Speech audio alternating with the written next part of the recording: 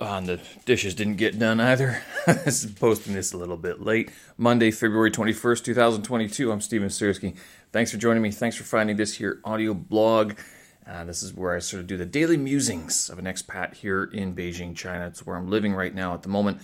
So the big, I didn't notice, Olympics are now over. Officially, at least the Olympics, the regular Olympics that people refer to. We still have the Paralympics in town starting March 4th. So Friday, March 4th. That's going to be for another couple of weeks. I was kind of wondering, because Beijing's spring is very, very quick. The winter can be a little bit drawn out, only because it gets windy. And this year we had snow, like actual snow, for the first time in a long time. Since 2013, I was told, basically, that since that much snow has actually fallen and stayed in Beijing, in the city. So what the temperature is going to be like throughout the month of March during the Paralympics, I'm not entirely sure, although I'm not sure if they're going to be using all of the same facilities. So that would sort of be, I guess, the big questions. Like, I know there are fewer sports involved and far fewer athletes. There's only 600 athletes, I think, or so. The reason I'm talking about this is because I was looking up where the next couple of Olympics are, and it actually seems as if the Olympics are transitioning or moving from like the far eastern part of the world, which, East Asia, and this sort of area, into more of Europe and then the Middle East as well. 2024 is in Paris. 2026 Winter Olympics are in Milano, Cortina. I've never heard of Cortina, but Milan, yeah, heard of that, so kind of neat.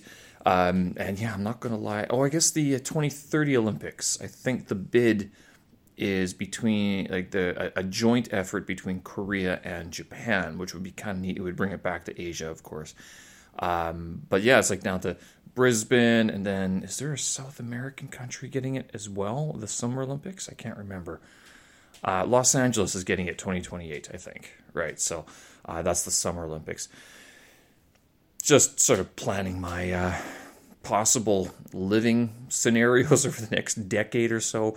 I know that I've talked a lot about going to the Middle East, again with the plans to do the Delta certificate, which I spent most of the weekend reading up on and reading through some of the the essential reading, I should say. There's two types. There's essential reading and then recommended reading. And so I've been looking for used copies of some of those books through the secondhand shops. There's got to be something here, just because I know of enough people who've taken these modules and enough people have left the country. There's got to be something left around, right?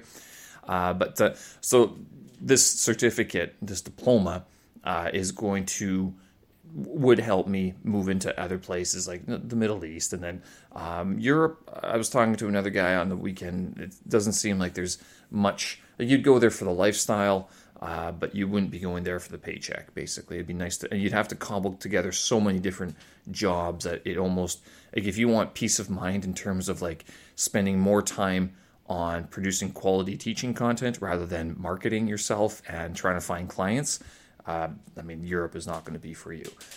So it's an idea, and certainly not something that has to be done super fast. And I was thinking about this because I'm getting this little bit of an anxious knot in my chest, going, I got to get this all done. I got to get this all done.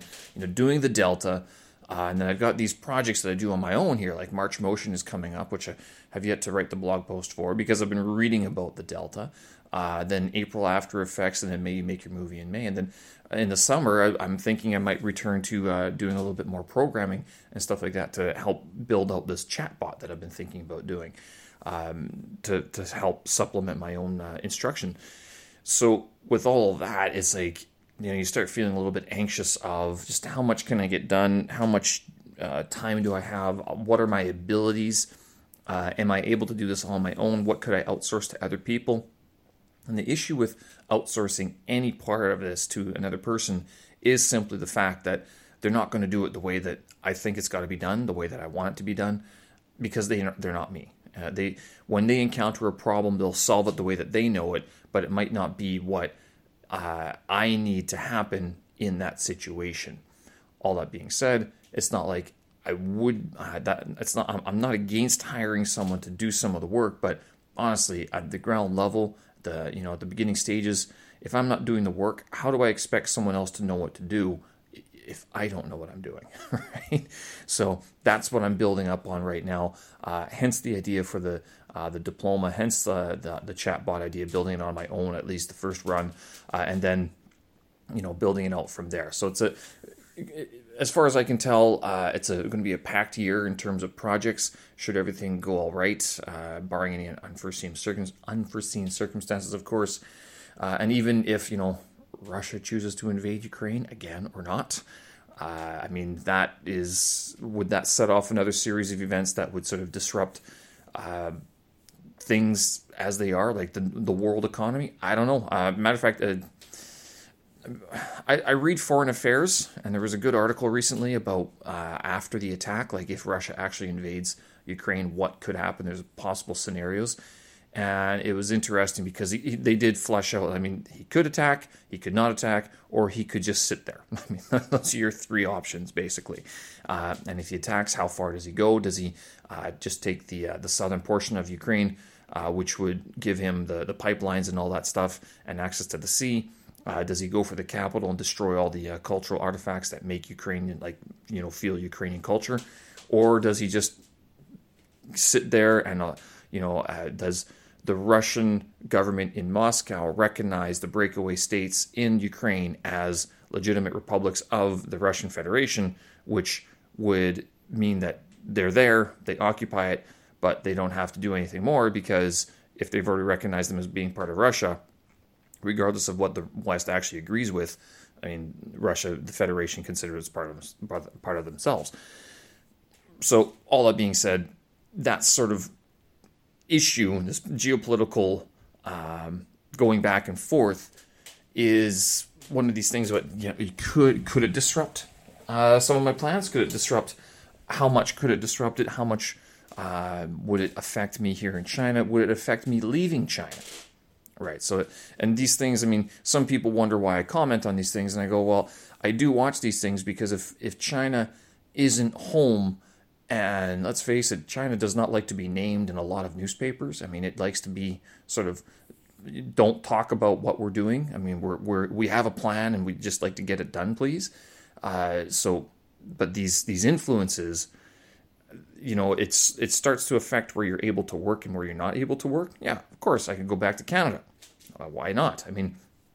One of the issues with going back to Canada is that it would be similar to Europe, wherein you'd either go for a university job and being an instructor at a university level, or you'd have to cobble together so many different sources of clients that you're going to spend a lot of time marketing. Your fee is going to be super high, and let's face it, you're probably going to have to find a regular job as well, like a regular job, like part-time, even in the office. So it doesn't sound as attractive of a life as going somewhere else, quote unquote, overseas from Canada. Let's put it that way.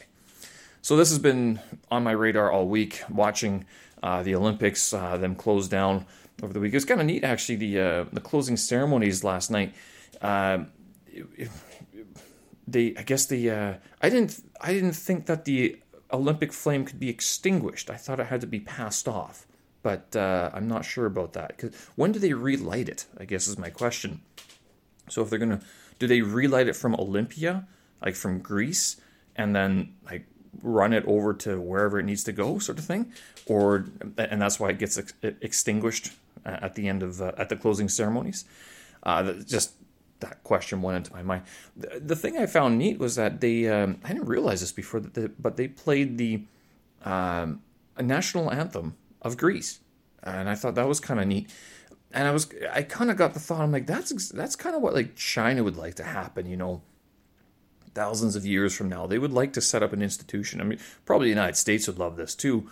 They would like to set up some sort of cultural institution that thrives throughout time, that it just goes on for so long that in 1,000 years, 2,000 years, 5,000 years from now, people are going to, when they do whatever that thing is, they will pay allegiance, not necessarily pay, but give allegiance to some of the cultural forebears, the people who instituted that so many years ago. And I have no idea what it would be. I mean, any number of things. I mean, AI? Could it be AI?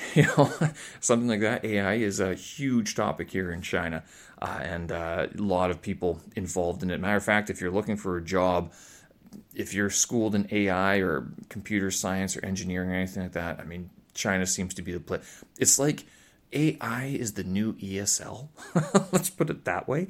I mean, if I was sort of talking to a young person today and they had, if they actually had the choice between arts and sciences or something along those lines, even if they're an artist, because it's not saying that arts students can't figure out science and science can't be artsy, arts in terms of like the humanities and things like that.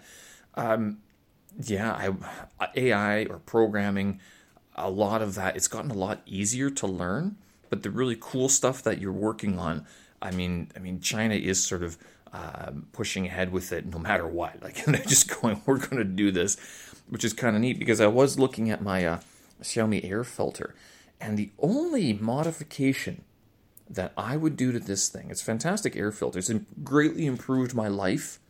I'm at my apartment life. I have this thing at night, and I'll tell you, before I was complaining about not being able to breathe, this thing has changed it. So it's the air quality in the room. I have this thing on all night, and I wake up, can breathe perfectly. It's fantastic. The only change I would make, put little wheels on the bottom. Put little wheels on the bottom that you control by Bluetooth. The same way that I can turn it on and off with Bluetooth. Schedule it, Bluetooth. What if there was a little set of wheels that you could move the thing? Now, the issue with that is that it's plugged into the wall. Now, to fix that, well, what if it was also a vacuum cleaner? A RoboVac, right? Something like that, where it has a base station it could go back into, or even still, wireless charging would be out of the question just for now, but something along those lines where you could, and that would be your little robot. My little R2-D2 in my apartment would be my air filter that can move, a couple inches by Bluetooth, so I don't have to get up and go, you know what, it'd be better if it was just over there, so I didn't have to get up, so I didn't have to, hold the TV remote up in this angle to change the channel, or so I could see my clock, which it really bothers me when I can't see the clock. I don't know why, it just does.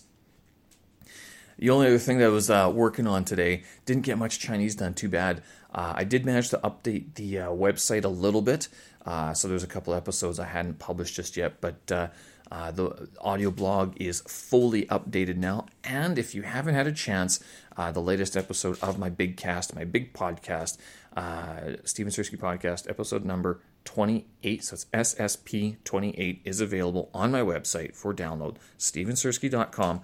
You can find that, you can download it or stream it on my website, both are okay.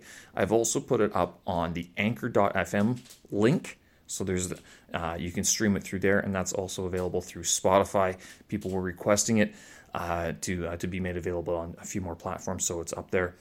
And of course, you can also find my podcast on Google Podcasts. You can search for me there, and it should show up. I got thinking this morning, it was a bit rough, Monday morning, and it wasn't rough because I was like hungover or anything. No, actually, I haven't drank since Wednesday. That's not really an accomplishment, is it? It's been 3 or 4 days since I've had a beer, and I'm not missing it, to tell you the truth. I do feel a whole lot better when I don't drink. But these Monday mornings, I mentioned last week about the shifting the time of the workouts, and I got thinking, one of the reasons why it's hard to get going in the morning on Mondays is because my Monday workout was typically very intense. Like it required. Now I'm doing a 4-mile run, and then I do some club, like steel club exercises as well. It's tough to be thinking about this on Sunday night, right? So like Tuesday night, Thursday night, I'm thinking about the morning after's workout. So Wednesday morning, I got to have this ready to go. Friday morning, I have ready this go, and I know what the workouts are going to be.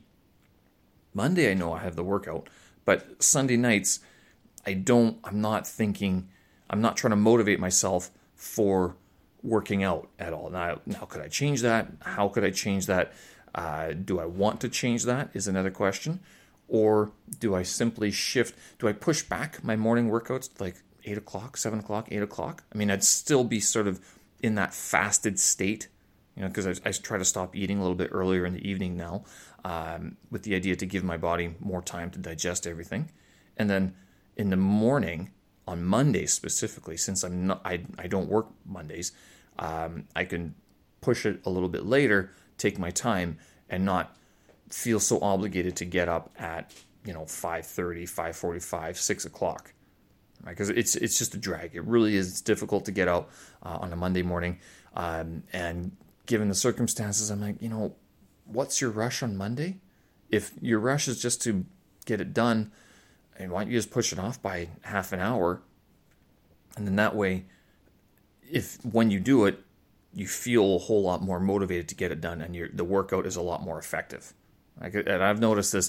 I don't know about you guys in your workouts, but if you don't feel motivated to get your workout done, then it becomes a little bit more of a slog, and you don't put in your best work. Not only that, I'm thinking about how much sleep I get, and typically on a Sunday night to Monday morning, that's when I get like my most amount of sleep, aside from Saturday nights, because I don't go out anymore, at least not on Saturdays.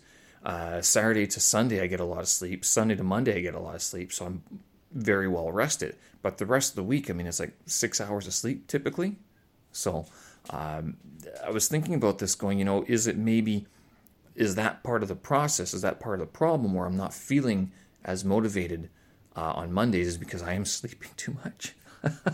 And, if I get 7 hours of sleep from Sunday to Monday, and then I would be able to hit that workout really hard, starting at 6:30 instead of trying to get it done by 6:45 sort of thing. So 6:30 or 7 o'clock, go for my workout. But I'll tell you, it's a wonderful thing to have finished a workout before or as the sun is rising. I think that is the biggest accomplishment. I don't make my bed up. I don't think that's I've never been on board with that idea, like the make your bed first thing in the morning. I'm like, no. I want to always be prepared for me just to go back to bed sort of thing. I understand the idea of, the discipline of getting up and doing one thing to make sure that like mentally you have accomplished something that day. But with the workouts, for me, it is, and now the sun is getting up even earlier, like it's bright by 7 o'clock in the morning. Right. So it is like, it's nice that way. It's still a bit cold to motivate me to really go outside and start running all the time.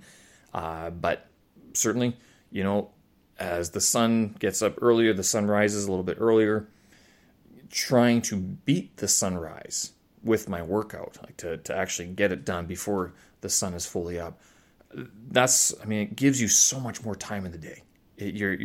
Your mental clarity, I've found that my mental clarity, that, once the sun is up, I can get on with my day. I can start calling people, or if not that I do, but you can go places and the world is a little bit more alive, a little bit more awake.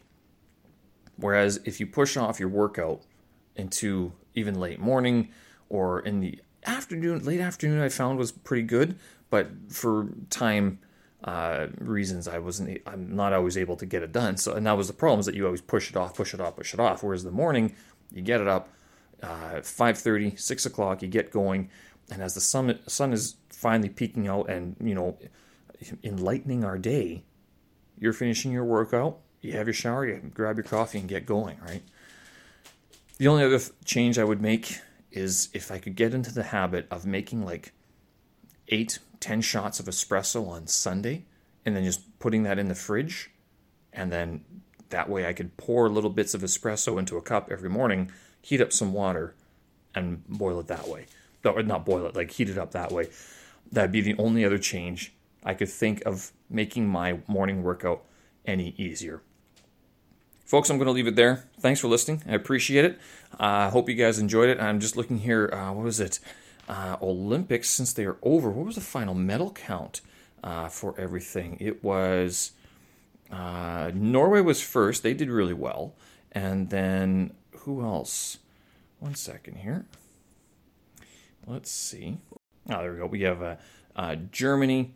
Then we have China with 9 gold medals. The United States with 8 gold medals. So China is number 3. The United States is number 4. Thanks to the participation of, I'm guessing that's going to be Eileen Gu, who went with the Chinese national team instead of the United States national team. Then Sweden is number 5. Canada, where are you? You're way down there. Canada did actually pretty well in terms of their medal count. They got like 25 medals or something, but it was they just got we got so many bronze medals that it was it puts us further down in the ranking because the golds sort of count for the most, silver next, and then of course the bronze. But looking at what we are number, good question. Is it number way down there?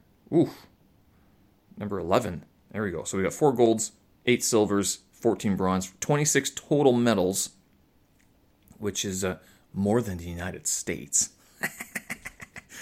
But that puts us in 11th place. So what is it? Order by total. Oh, there you go. You can do that. So we are 4th by total number of medals. Yay!